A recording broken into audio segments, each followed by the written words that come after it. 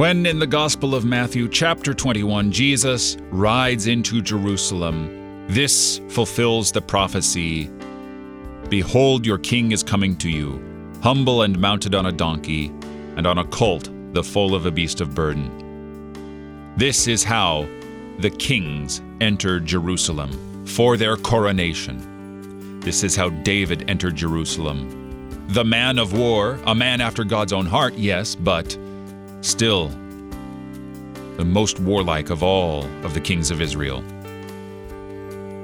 came in on a donkey, a burden-bearing beast, in peace.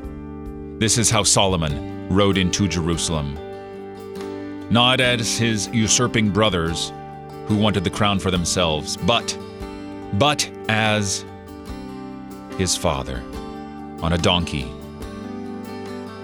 And a greater one than Solomon is here, one whose reign is eternal, one who is the very Prince of Peace himself.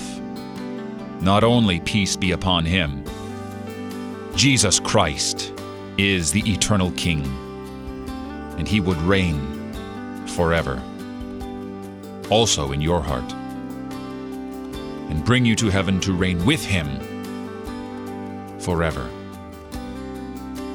You're listening to Oratio, part of your morning drive for the soul, here on Worldwide KFUO. Christ for you, anytime, anywhere.